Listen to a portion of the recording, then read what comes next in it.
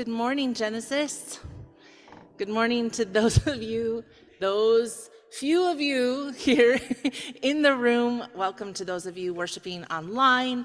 Welcome to those of you who are hearing us from the lobby. It is a beautiful day to worship Jesus, despite what the windows might tell you.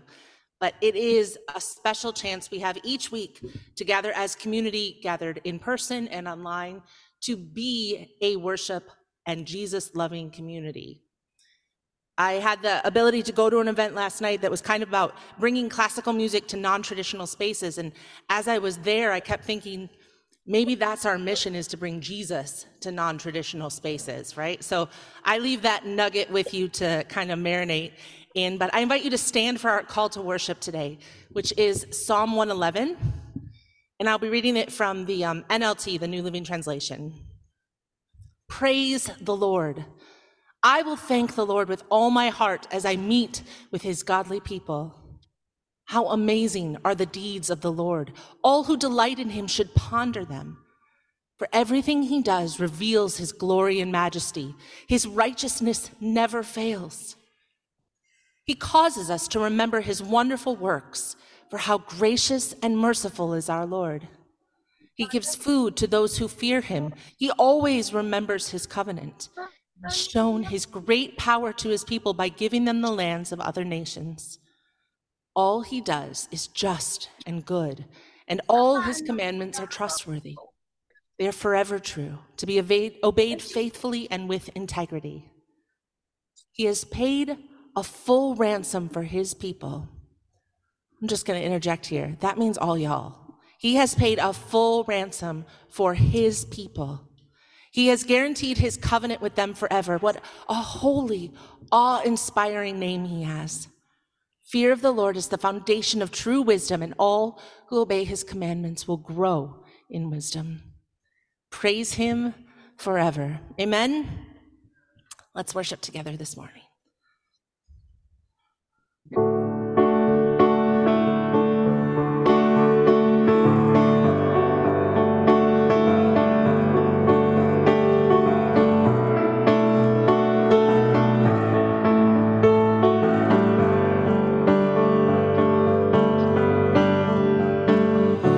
The power of sin and darkness, whose love is mighty and so much stronger. The King of glory, the King above all kings, who shakes the whole earth with holy thunder and leaves us breathless in awe and wonder.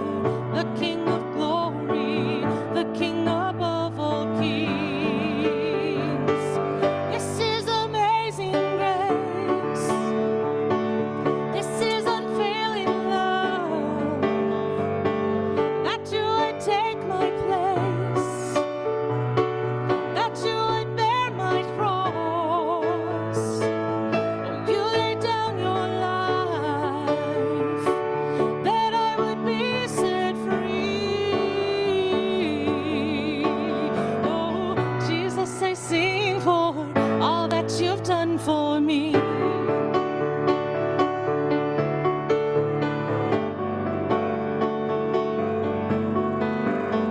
Who brings our chaos back into order, who makes the orphan a son and daughter. The King of glory, the King of glory, who rules the nations with truth and justice, shines like the sun in all of its brilliance. The King of glory, the King above all kings.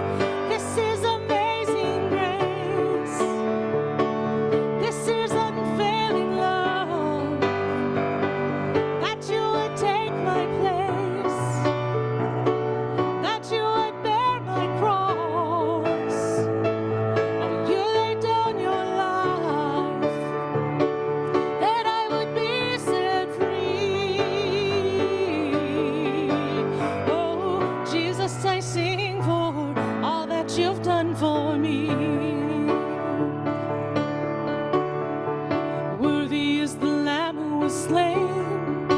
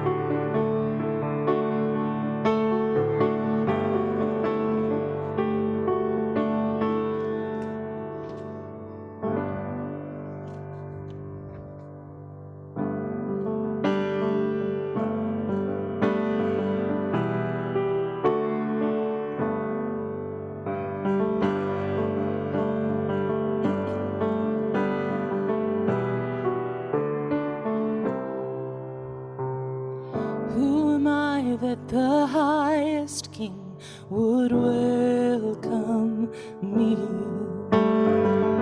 I was lost, but he brought me in. Oh, his love for me. Oh, his love for me. Who the Son sets free, oh, is free indeed. I'm a child of God. Yes, I am. Free at last, he has ransomed me. His grace runs deep. While I was a slave to sin, Jesus died for me. Yes, he died for me. And you, the Son sets free, oh, is free indeed.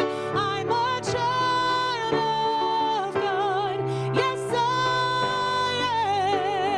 am. In my Father's house, there's a place for me. I'm a child of God. Yes, I am. I am chosen, not forsaken. I am who you say I am. You are for me, not against me. I am who you say I am. I am chosen, not forsaken. I am who you say I am. You are for me, not against me. I am who you say I am. I am who you say I am. Who the Son sets free, oh, is free indeed. I'm a child of God.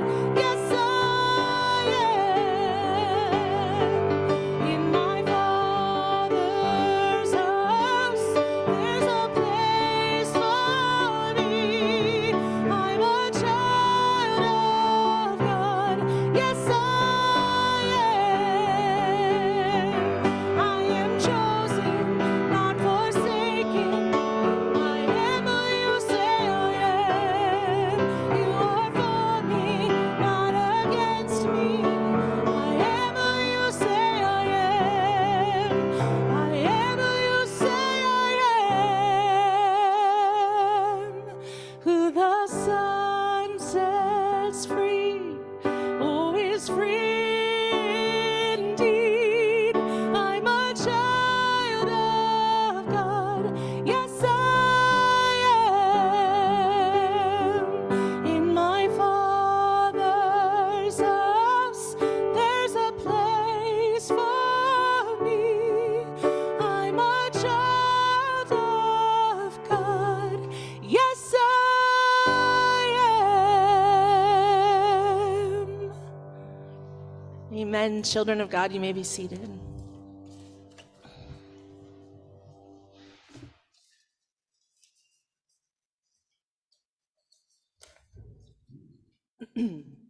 Good morning. So we have a practice as a community, and we call it God Sightings, and that's where we share, where have you seen God at work? Now, sometimes that question is so massive, so maybe we could phrase it this way. Where have you seen love break in?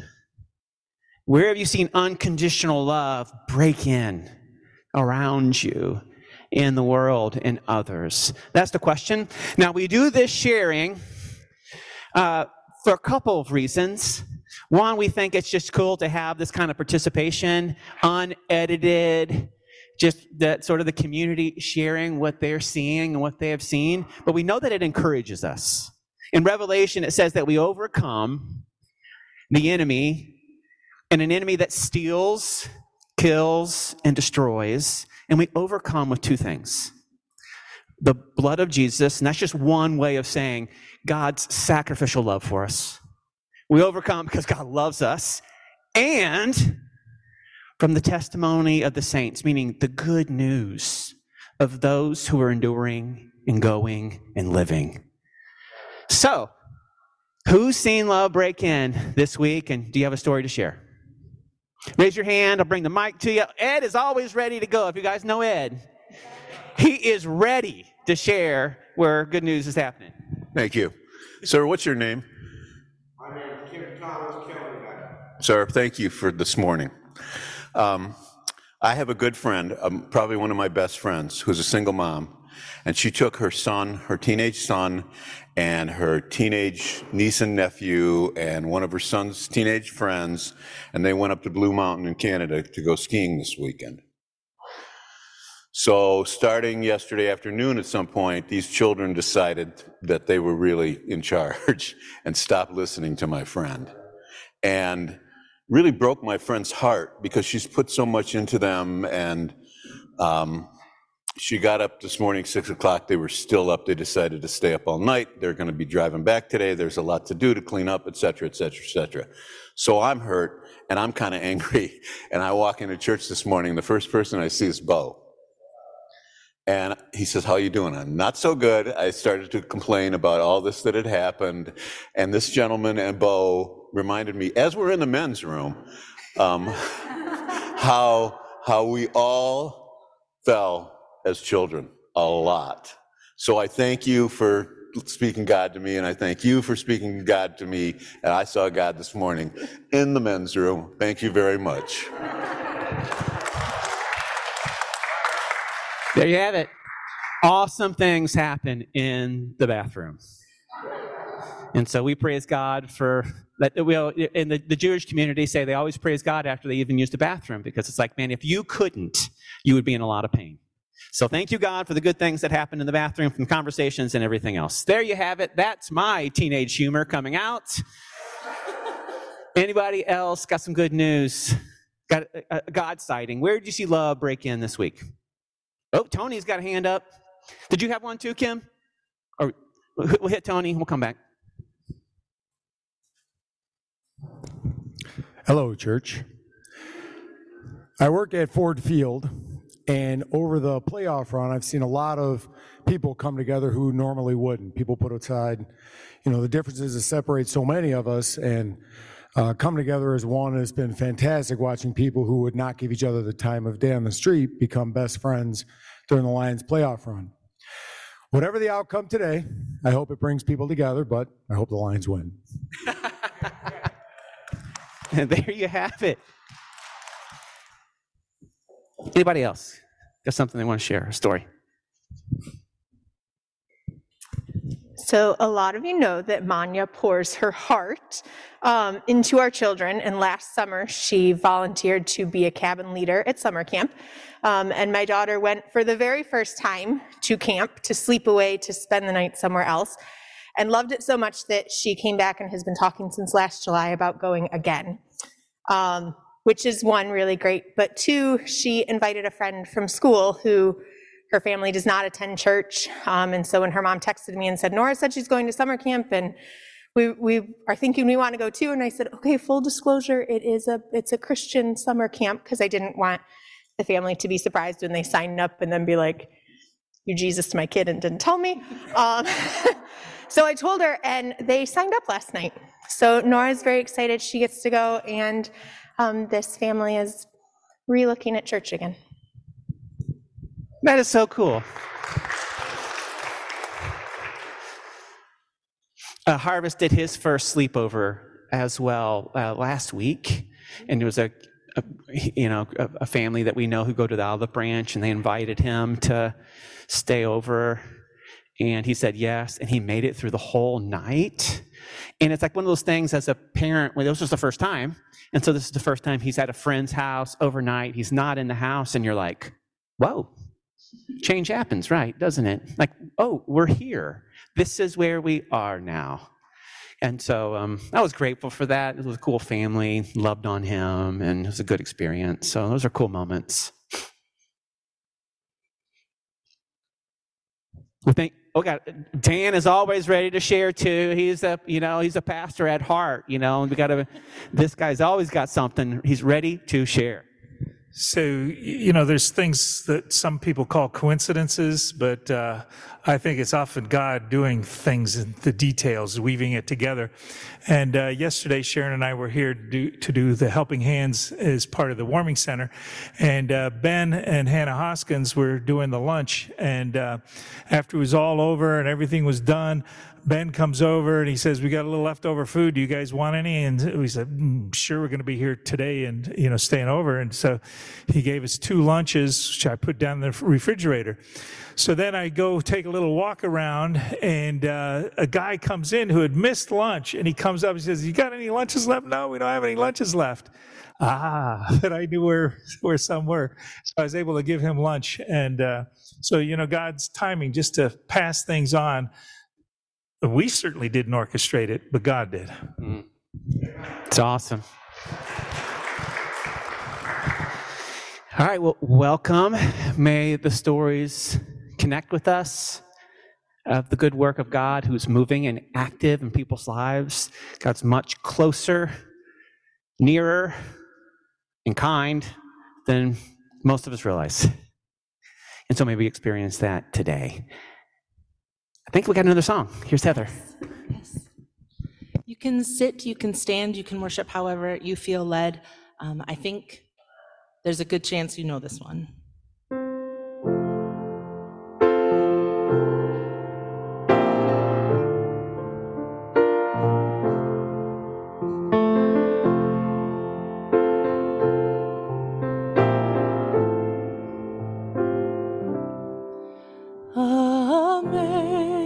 Amazing grace, how sweet the sound that saved a wretch like me.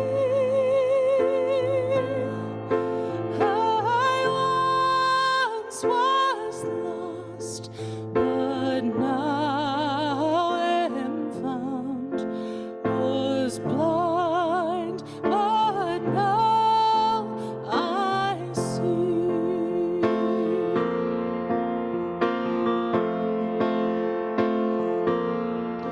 'Twas grace that taught my heart to fear, and grace my fears relieved. How precious did that grace appear! The hour I felt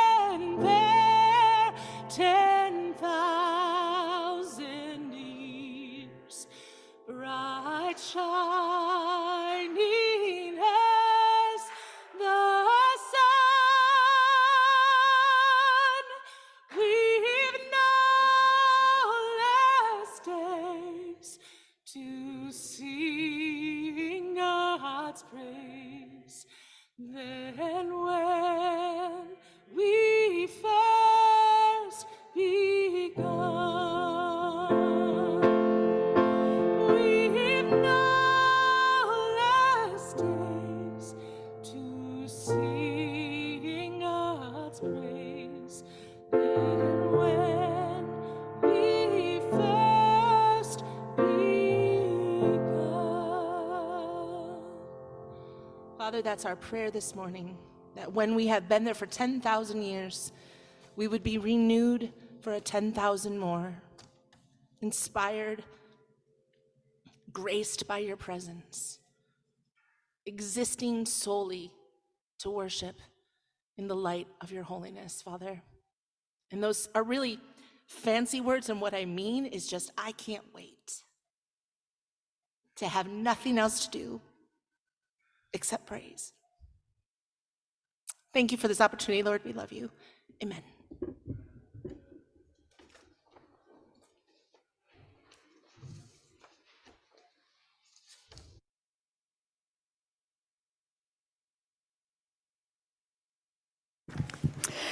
Good morning.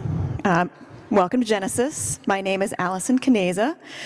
If you fill out a physical green card, you can place it in the wooden box, which is currently not accessible through those back doors.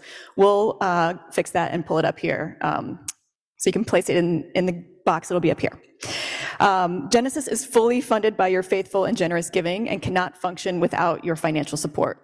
When you give to Genesis, you're funding a multitude of causes. You're funding the warming center that keeps our friends experiencing homelessness safe. You're funding Community Cafe to provide food for those in need. And your giving makes sure our staff gets paid and that the heating bills for this building get paid. If you call Genesis your church home, or even just a safe place to be on a Sunday morning, we ask you to consider giving towards our vision to create a space of belonging, to help individuals identify and develop their calling, and taking action for the good of others. All right, if you've ever been able to shoot the duck, this next announcement is for you. Invite your friends, dust off your roller skating ability, and come join us during open skate time at Skate World of Troy on Sunday, February 11th from 1 to 3 p.m. We would like to see kids and adults out on the floor with their best moves or giving it their best shot. All right, and just want to thank everyone who has helped with the Warming Center activities this past week, and to everyone who will be helping in the week ahead. This program, quite simply, would not exist without you. Also want to thank the planning team who works behind the scenes to ensure there are food and drinks, prayer, conversation, showers, medical care, places to sleep, fun and games, and that everything runs smoothly. Next Sunday, we'll be doing teardown for the Warming Center immediately following this gathering, so if you're able to stay and help out, that would be great. Please continue to pray for the guests and for the volunteers, and that we can continue to provide a welcoming and dignity-filled experience for everyone. All right, during connection, if you didn't get 5 steps to repentance, come up and grab one of those, and we will be doing communion later today, so you can grab that stuff as well. Now it's time to stand up, say hello to someone close to you, and ask them what their favorite part of the Lions season has been so far.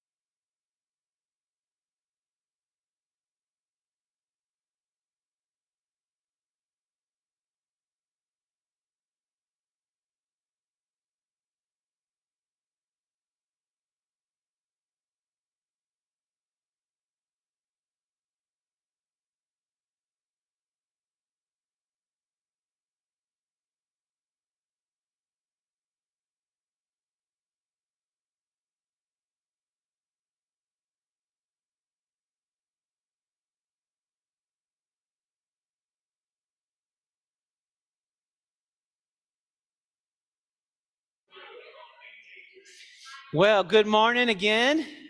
Welcome.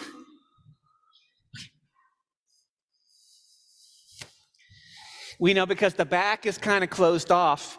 Do not feel that you're distracting or creating a scene if you leave the room. I will not be offended. Do not take it personally. Do whatever you need to do. Move. The doors, the brown box is right there if you've got a green card or if you give a physical gift in that way, you can drop it in that box on your way. If you didn't get one of our 5 steps of repentance, we got a little note sheet. We're going to be taking notes again today to practice this. So if you would like one, come and grab one now. And if you didn't get a communion, the elements for that today, we're going to be taking communion together. Do I need to pass these through? Anybody need communion? If you're on Zoom or Facebook, feel free to grab elements for at the end of the service, we'll take communion together. So as we said, we are talking about how to mend relationships today. And what this premise starts with is this reality that we all cause harm. And we all have been hurt by or harmed by others, and we've all been bystanders of harm. But for the most of us, we've never been trained or seen examples of what it is. How do you mend the harm that you cause? How do you take ownership of that? How do you make it right? And how to do that in a way that is caring for the person that you've harmed, but it's also an act of care for yourself. What this comes out of is what we would say is just one of the values of mending the world. Normally we have the values, they're covered right now because of the serving, but our mending the world value says this: God is mending the broken world through Jesus. We join in God's work to bring justice, reconciliation, mercy, and peace upon the earth until Jesus returns in ultimate triumph over brokenness. So one of the portions of this idea of mending the world is us actually mending a broken relationship, where we would say we played a part in the break. And so that's what we want to talk about today, about people who can do that, who can engage in that. This idea of mending is in broken relationships is always one where we will look behind us in order to go forward. We'll go back in order to go forward. Mending is always something of the past because we realize there was a harm. It's already taken place. And so we look back in order to go forward. Sometimes we get an illusion that we can just say, you know what, I'm just going to move forward now into the new adventure that God or the universe or what I have for myself. But really, the way forward when it's mending is to go backwards. AA, which they are ninjas, for those in the recovery movement, they are ninjas in the work of making amends. It's a lifestyle. Between this week, I was chatting with a number of my friends within the recovery movement, and the amount of wisdom that they have lived and experienced within walking the steps is unbelievable. It's one of the most gospel-centered movements that I know of. No one is making money from this. Their goal is to serve one another, to restore people to the dignity and to flourishing, and then to make amends to the brokenness that's caused through our own destructive patterns. And it's welcome to all. How beautiful. In AA, they say this, that every AA has found that they can make little headway in this new adventure of living until they first backtrack and really make an accurate and unsparing survey of the human wreckage that they have left in their wake. Looking back. So if you have the sheet in front of you about repentance, which is a key concept within Jesus. Jesus, when he came upon the scene, said things like, oh, the kingdom of God is at hand. The movement of God is happening. Here's what you should do. Repent of your sins and believe the good news. That summarizes it all. And so what we're talking about, well, what does this idea of repentance look like and the brokenness of relationships? Here are the 5 steps we talked about last week when you know you've caused harm. Jesus said it this way: if you know your brother or sister has something against you, you should go to them right away and make it right. Go to them and amend it. And so Rabbi Danya Ruttenberg, in her book called On Reparations and Repair, she pulls this from ancient Jewish wisdom and said, here's 5 steps towards repentance. The first one, own the pain you caused. Number 1, take ownership of what you've done. Don't backtrack. Own it, name it, and say it. What I said was racist. It was wrong. I have learning here to do. Step 2, take steps to change. There is work to do in the harm that we've caused. Typically, there's an underlying issue underneath these harms. There's work, there's learning.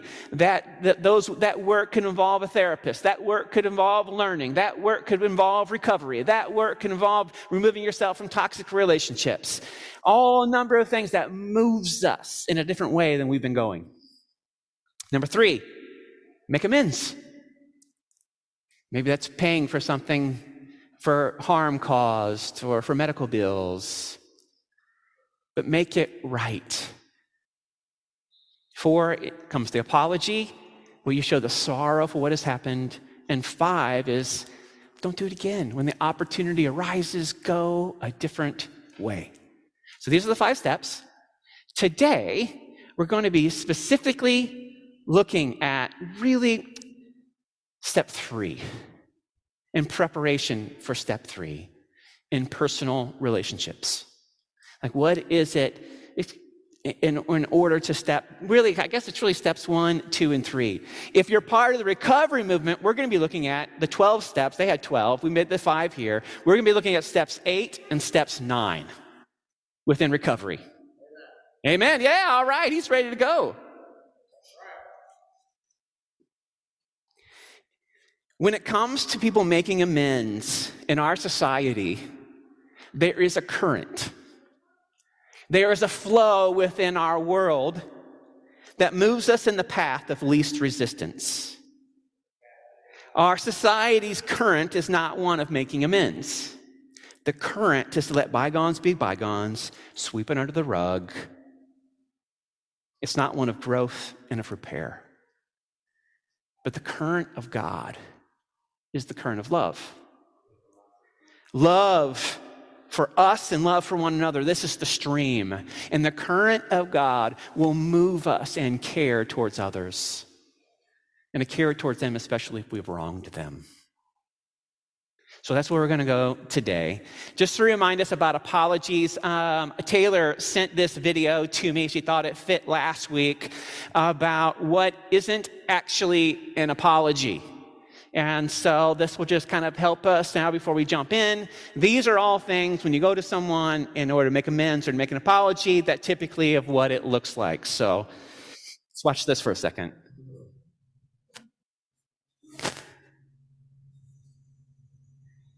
I just got a little upset in the heat of the moment. You know I didn't mean that. Okay. Hey, if I'm being honest, I felt really disrespected when you were making fun of me earlier today. Oh my gosh, I just got a little upset in the heat of the moment. You know I didn't mean that. Okay. Where is that remote? This is ridiculous. You can't point a remote at somebody and get a different I'm sorry that you're so sensitive. Wow, you almost had me there. Listen, I'm sorry you feel that way. Don't love that one either. I'm sorry, but I wouldn't have mocked you if you would have just listened the first time. Definitely not. Let's try to keep butts out of our apologies, okay? Babe, I was just joking. Can't you take a joke? Hate that one. Okay, I'm sorry. I guess I can't do anything right. Hard pass. Fine, I'm sorry. Are you happy now? Way too aggressive for an apology. Okay, I'll apologize. If you admit you messed up too. Apologies aren't conditional. I'm sorry for whatever I did. Nope. Try again. Fine, I'm sorry for giving you constructive feedback. Yeah, no. Babe, that was the past. Can we not just move on? No time like the present to take accountability for our actions. Why are you trying to punish me in all this? You trying to make me feel bad? How are you always the victim, even though I was the one that was hurt? Okay, I'm sorry, but for the record, you do the same thing to me, and I never bring it up. Not even close. I'm sorry. I shouldn't have mocked you. That was wrong. Hold on. I care about how my words and actions affect you. I want to be a safe place where you can be honest. I want to listen to how it made you feel so we can repair and reconnect. Babe, I love that. Oh, crap. Jeez, I'm sorry. Why are you making such a big deal about nothing? No. Go back. Back. Where's the back button? Back. Is this thing working? I think I broke him. So many of those examples are not apologies. We have a lot to learn when it comes to making amends. Here's the reality. We are going to get to practice this for the rest of our life. So we can learn some methods, some ideas that will actually produce love for ourselves and others. We have the opportunity to practice this. It is hard and scary. Amen. It is. There was a report. Hey, you're good. You're good. You're doing great. Yeah. Please. No, only because not everyone can hear you.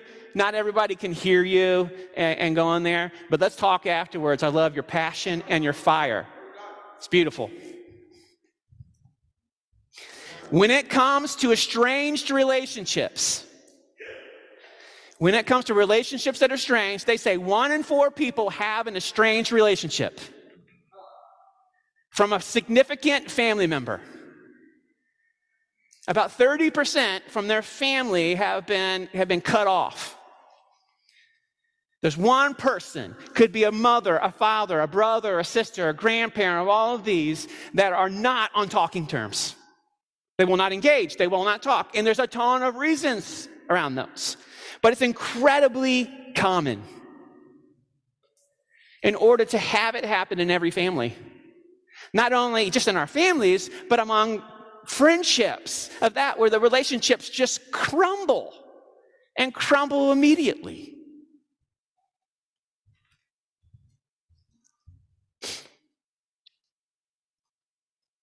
And a lot of times it's because there is harm that has been caused. And sometimes that harm is caused by ourselves. And so these estrangements that we have in personal relationships are really, really common for most of us. When we talk about those who are estranged and making amends in this, my friends in recovery say there's one caveat for a certain type of relationship where they say, this is not on you to make things right. And that's if you've experienced abuse. If you have been abused in a relationship in your family, it's not for you to take any ownership of that to say in any way that was your fault. That was the perpetrator's fault 100%. There is no two sides when it comes to experiencing abuse. And this is what in the recovery world they say, when it's abuse, we step back and we say, oh, there's no justification for abusing another human being. So let's put that aside that we're not talking about that, but what we're talking about is harm caused in a relationship. Perceived harm that's caused in a relationship. And about when we can recognize that, how to step to it. How to work these steps of repentance. I want to look at a story in Luke chapter 19 that Jesus tells that's so cool. And this begins in the beginning of chapter 1, verse 1, but I'll pick it up here. Jesus is in the city named Jericho. He's in there, he's on this journey. As he's in this city, they say there's a rich man who's a tax collector named Zacchaeus. And this is a very, very popular story for children who are small in some way. Most of us have learned songs about this story. Zacchaeus was the chief tax collector. That meant with all the tax collecting that was happening in the city, every exchange of taxes, Zacchaeus made something from it. And he was incredibly wealthy, and he was notorious for being a sinner, or more than likely being a swindler. That the people were oppressed and Zacchaeus became rich on the expense of others. And so Zacchaeus hears about Jesus. There's a big crowd. Zacchaeus cannot see Jesus because he's small. And so he climbs up a sycamore tree in order to see Jesus. And Jesus begins to walk by. It's such an interesting little story. And as he's walking by, here's what happens in verse 5 to 9, or verses 5 to 10. This is in Luke 19. I think I wrote up there wrong, Luke 10, but it's Luke 19. When Jesus came by, he looked up at Zacchaeus and called him by name. Zacchaeus, he said, quick, come down. I must be a guest in your home today. Zacchaeus quickly climbed down and took Jesus to his house in great excitement and joy. But the people were displeased. He is gone to be the guest of a notorious sinner, they grumbled. Meanwhile, Zacchaeus stood before the Lord and said, I will give half of my wealth to the poor, Lord, and if I've cheated people on their taxes, I will give them back 4 times as much. Jesus responded, salvation has come to this home today, for this man has shown himself to be a true son of Abraham. For the Son of Man came to seek and to save those who were lost.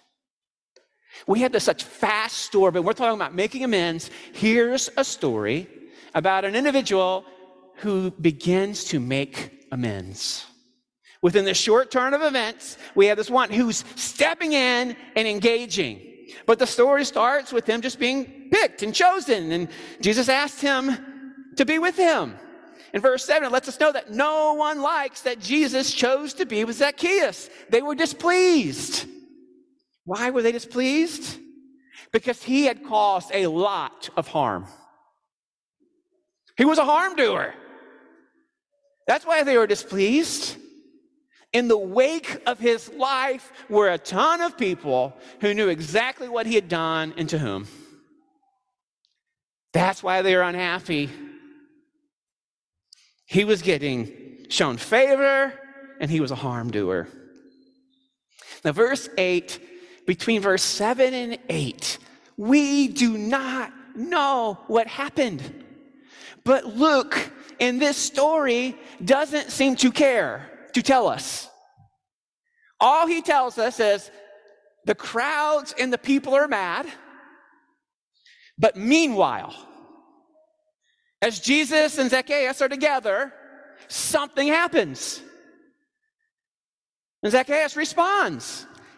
We hear nothing that Jesus says to him while they're together. All we hear is this. I'll give half my wealth to the poor if I've cheated people. Or I'll give half my wealth to the poor, boom. And if I've cheated people, I will give them back 4 times as much. Those 2 things right here. So what is happening here? Repentance.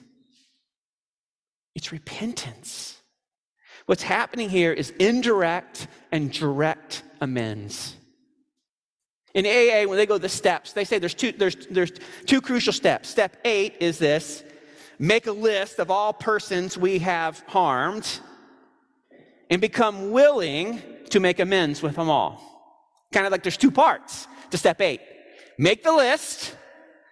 Step 2, or part B of 8, become willing to make amends. Step 9, made direct amends or make direct amends to such people wherever possible, except when to do so would injure them or others. Except when you go to them, do so. These are steps 8 and 9, all about making amends.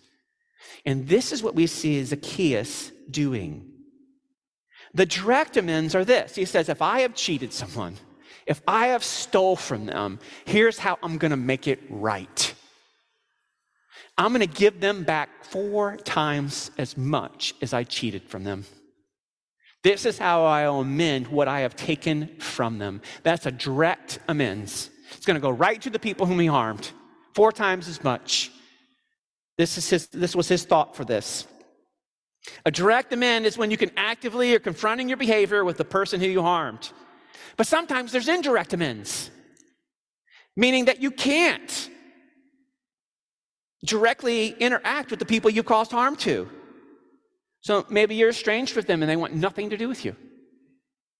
You don't force your way back into the relationship. Maybe they've died. They're no longer here and you can make no direct amend to them. So then you can make indirect amends. The indirect amends that Zacchaeus makes here is he says, half of all of my money I'm going to give to the poor. This is a different way. This is like a living amends of saying, I'm going to have an eye on the poor. I'm going to respond differently because somehow he was driven towards money and to cheat. And so he's going to move from cheating to this lifestyle of generosity to give half of what he has away. Not specifically to the people he's harmed, but specifically to people in need. I'm going to give to the poor. This is what we see Zacchaeus responding to. In AA, they talk about symbolic amends. And they say, so sometimes you may not have the opportunity to make direct amends to the person you've harmed. That perhaps the person is no longer living or you no longer have contact with them. And symbolic amends is where maybe potentially you write them a letter. Or maybe you give to a charity in their name of something they cared about. Or maybe you give to a nonprofit that connects into the same offenses or that connects to the person that you've hurt. Living amends are amends that refer to the ways in which you change how you live your life in recovery. This is a living amends where Zacchaeus did, says, I'm going to give half of what I have to the poor. These changes affirm your commitment to the direct or symbolic amends that you've made with others. Living amends represent the long-term action that you'll take to remain committed to recovery. And so for some, when they've caused amends in a certain way, will give themselves to direct action in that movement. So many people in recovery, like AA, because they know that they've caused great harm, they give themselves to helping people who have found themselves in those patterns in that same life and say, I'll walk with you to help you. I'll walk with you to make amends. I'll use my life to help others in this. And so these are direct and indirect amends. And this is what we see Zacchaeus doing. But in this story that we don't get to see, at some time or another, hypothetically, Zacchaeus would have had to done step 8, which is he would have stopped what he was doing and said, and start making a list of those he had harmed. Now, that list could be pretty massive. Huge. I assume he made a list, and maybe he knew directly a few of the people, or maybe he even announced, hey, if I've wronged you, come to me. But it's proactive. He's the one doing so. And as he'd make the list, then he would go to them. We don't see this part of the story. We just hear him say, I'm going to do this, and I'm going to give half of my money. This is Zacchaeus making amends, calling out what he's done that's wrong, moving in a lifestyle differently, and engaging.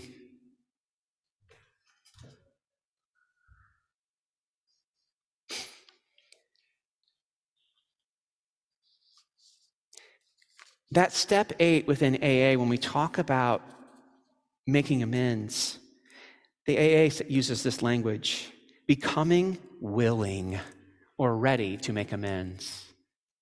That is really hard. That's hard work. A community member that I was talking to this week sent me stuff on this, and it says, hey, this work requires letting go of blame, resentment, self-justification, or harms done to us, etc. But you must become willing. What's kind of fun about, I use fun in a weird way. This is not fun. But this is good. At some part or another, when we think about the personal relationships that we have, and we're willing to actually name and make that list, it does take a little bit of time to sit down and think, who are the people who have something against me?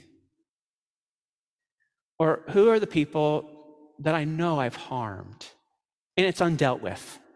We're not talking about resurfacing old things that you've made amends to. When I was 18, I borrowed my stepbrother's truck without asking. I just kind of took it for a little drive, and I went to go put gas back in it, and I accidentally filled it with diesel fuel. And I destroyed his truck. Terrible. So I gave him my car. I gave him my transportation in order for him to either to sell that and to fix his truck or just to use that. That's making amends to the wrong that you've done. Could he still hold something against me? Maybe. Right? When you're 18, you're foolish. As youngsters, we do dumb things.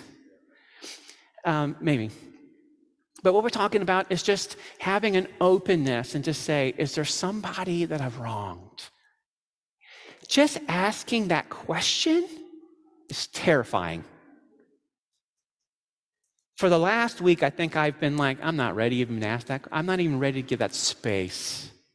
My friend who's in recovery, he does it every day. He's a ninja.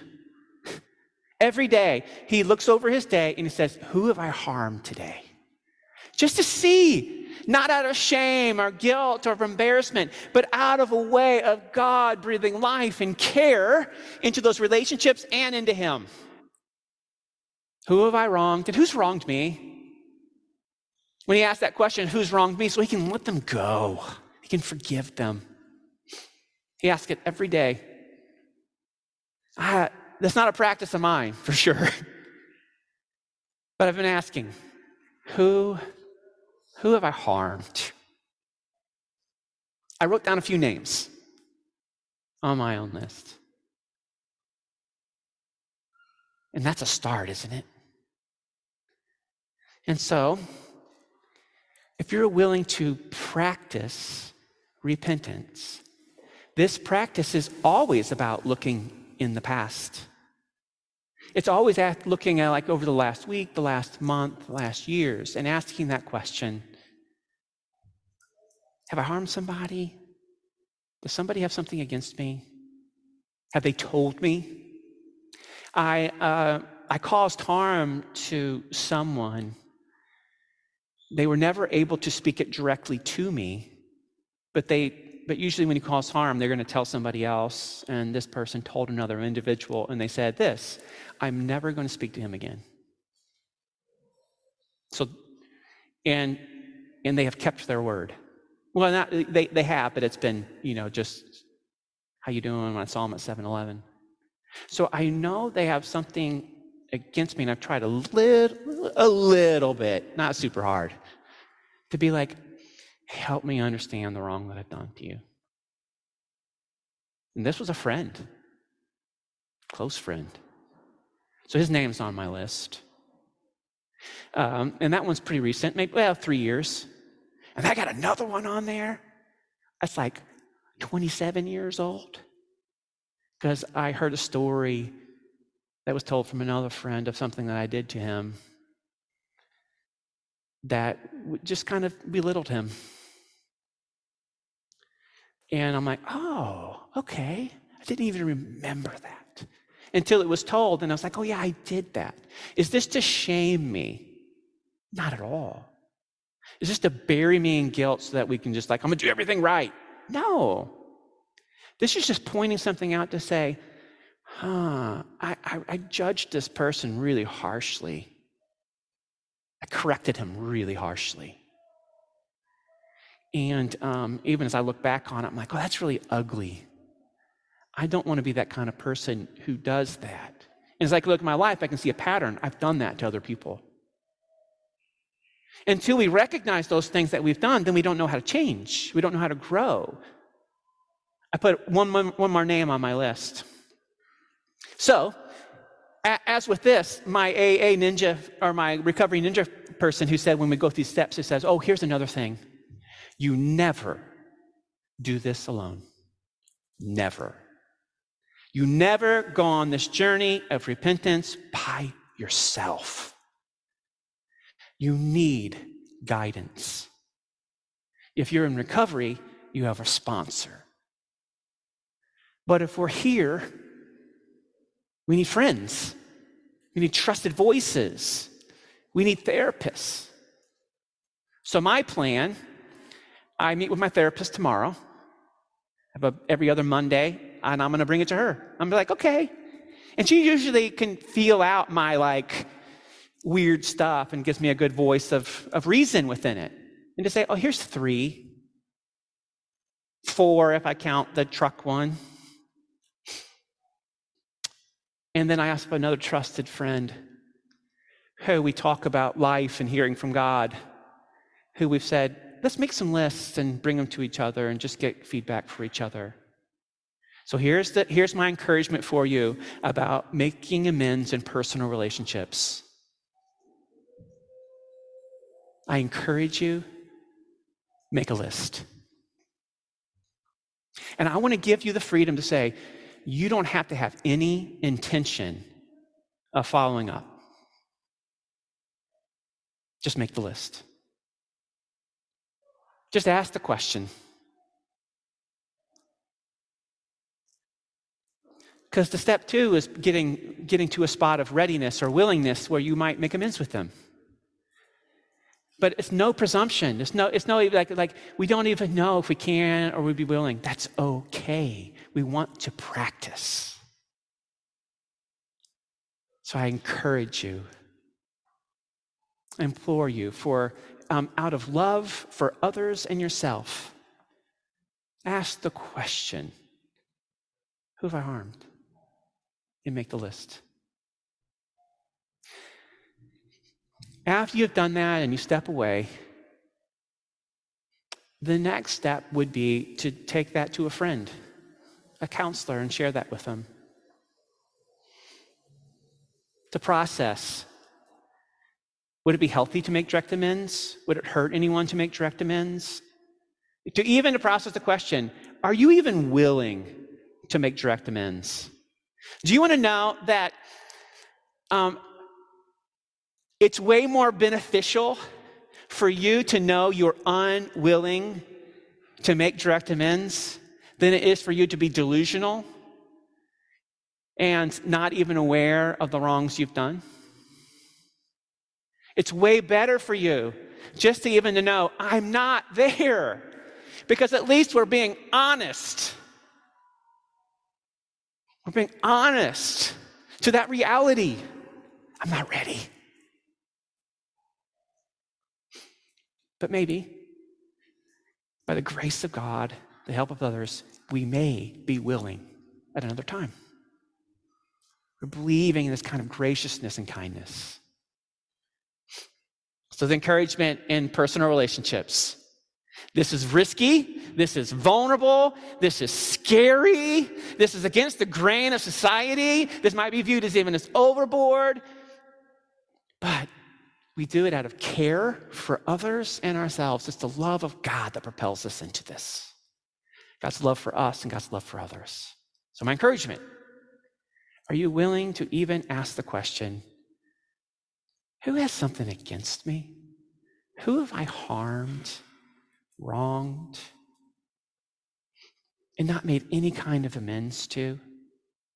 Who have I just run from, avoided?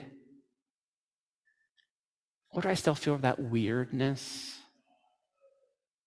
There's a process. Some encouragement, make the list.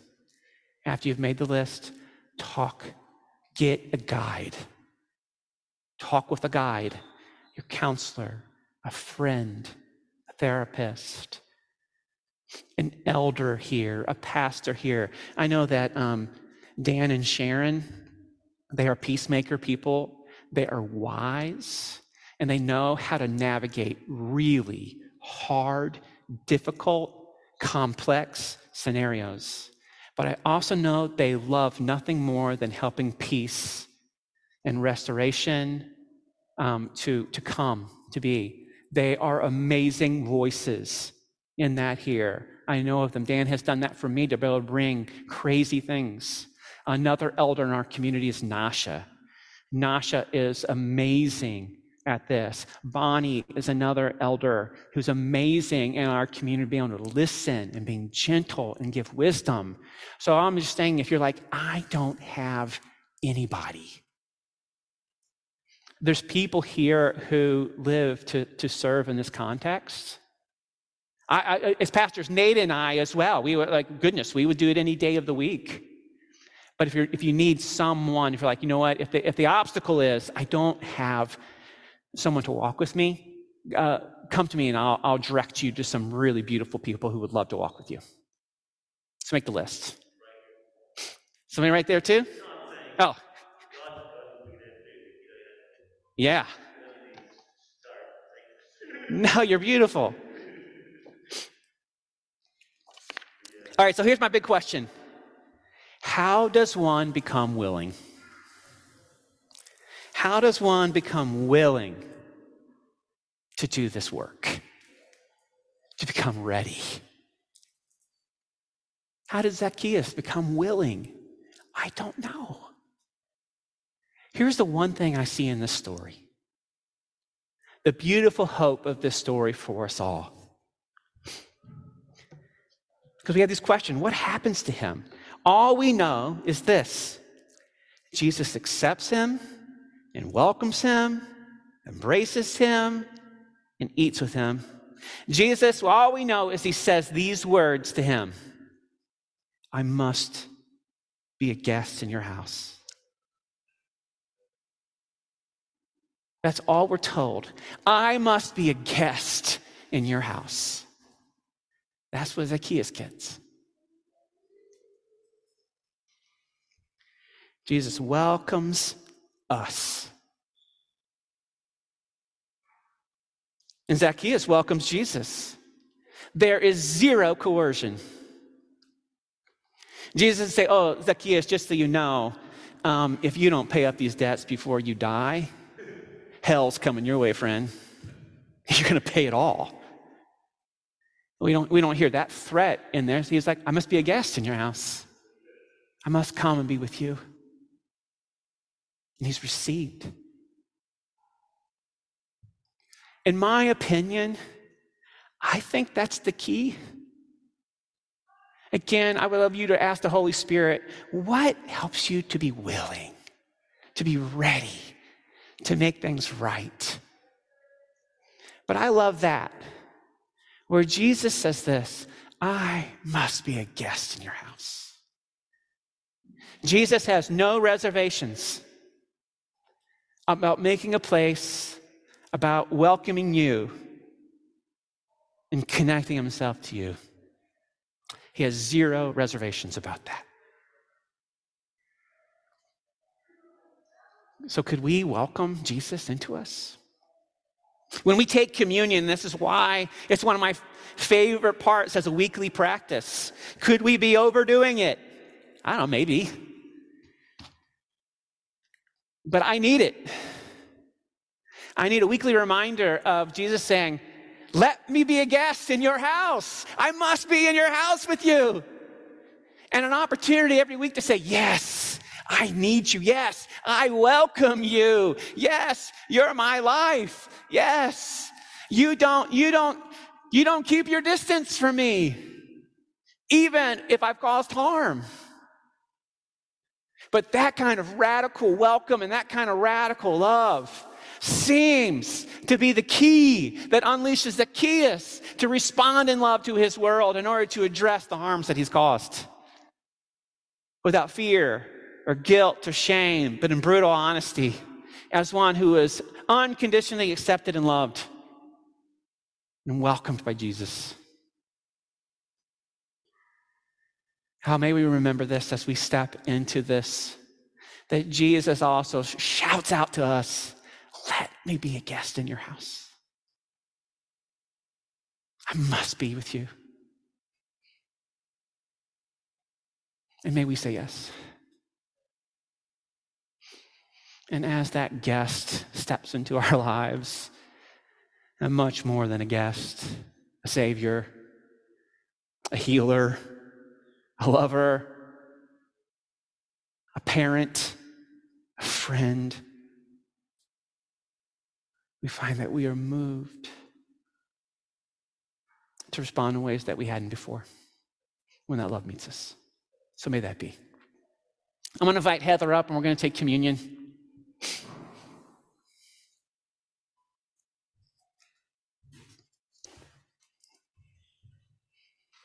Oh, did everybody get their elements? Anybody need one?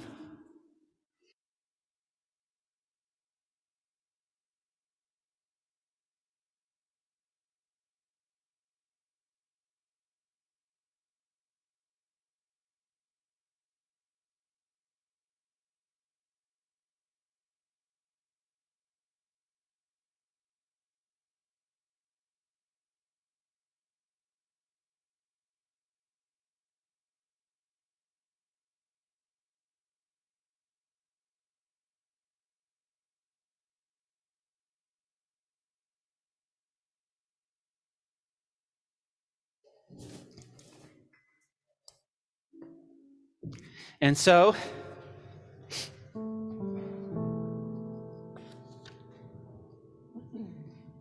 we hear that beautiful invitation where Jesus looks upon us.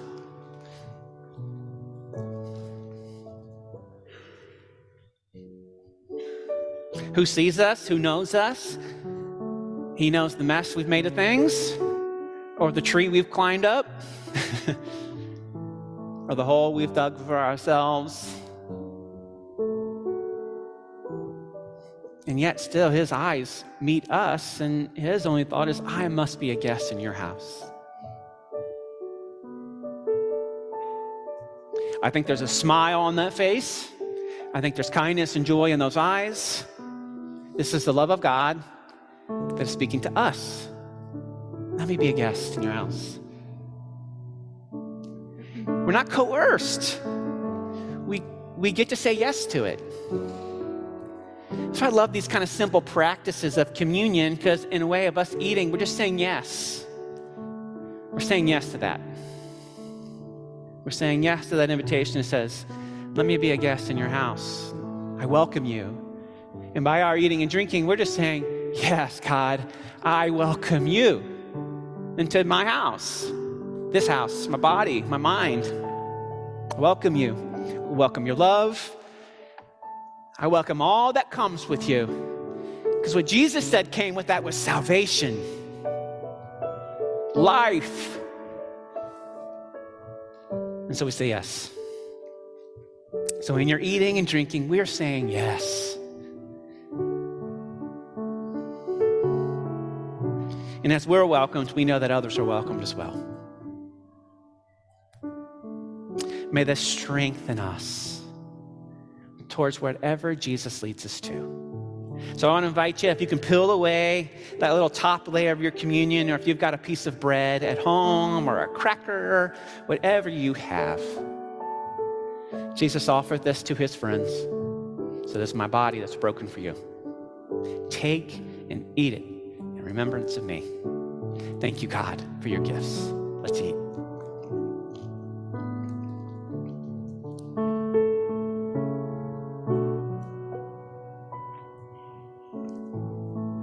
Jesus also took the wine. He blessed God for it. He offered it to his friends. If you want to peel that open too.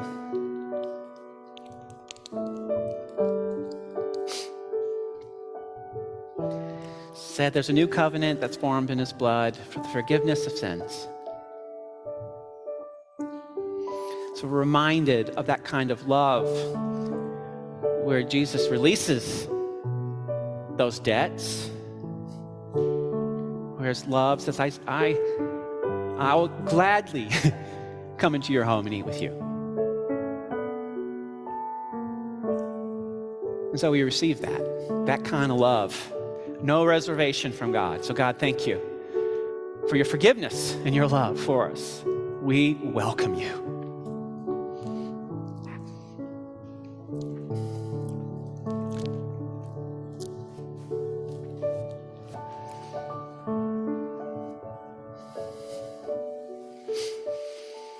And as we sit and receive that welcome of Jesus, we're going to respond. And Heather's going to lead us in a song. So I'm going to hand it over to Heather to kind of lead us in this before we go. Sure. There are parts of it I think will be familiar to you, but I pray that all of it would wash over you and you would be right in the center of these words. Amen.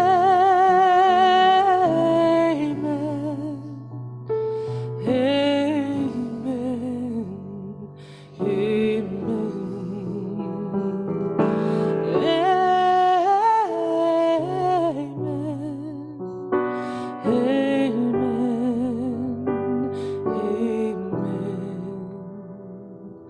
Hope falling down like rain, a love that I can't explain, peace that stills my soul, light in the darkest place, life even in the pain, it feels like coming home, where the Spirit of the Lord is, there is freedom. I am free, amen. Where the Spirit of the Lord is, there is freedom. I am free, amen. Here I'm alive again, gone is the weight of sin. Oh, sweet liberty. Praise God who saved my life. I'm bought with the blood of Christ. I have been redeemed. Join me. Where the Spirit of the Lord is, there is freedom. I am free, amen. Where the Spirit of the Lord is, there is freedom. I am free, amen. If you're free, feel free to stand, to worship, to kneel, to stay seated, to bow your head, however the Spirit meets you this morning. Let's sing that together. Where the Spirit of the Lord is, there is freedom. I am free, amen. Where the Spirit of the Lord is, there is freedom. I am free, amen. Free at last, free at last. Thank God Almighty, I am free at last. All my chains are in the past. Thank God Almighty, I am free at last. Free at last, free at last. Thank God Almighty, I am free at last. All my chains are in the past. Thank God Almighty, I am free at last. Free at last, free at last. Thank God Almighty, I am free at last. All my chains are in the past. Thank God Almighty, I am free at last. For where the Spirit of the Lord is, there is freedom. I am free, amen. Where the Spirit of the Lord is, there is freedom. I am free, amen. Where the Spirit of the Lord is, there is freedom. I am free, amen. Amen.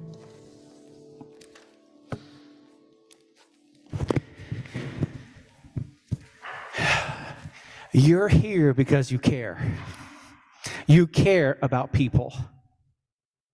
May you feel the pleasure of Jesus and the welcome of Jesus upon you in the heart. We are talking about hard things. But you care. So you feel that delight even in the heavy. But if we talked about estranged relationships and about estranged relationships from people you love and care about, that leaves a residue that immediately pulls you into maybe a different place. I want to invite Bonnie, Dan, if you would just want someone just to kind of say, you just want someone to pray for you, pray for your family, pray for that estrangement, just as an act of kindness, of compassion, because it's just heavy.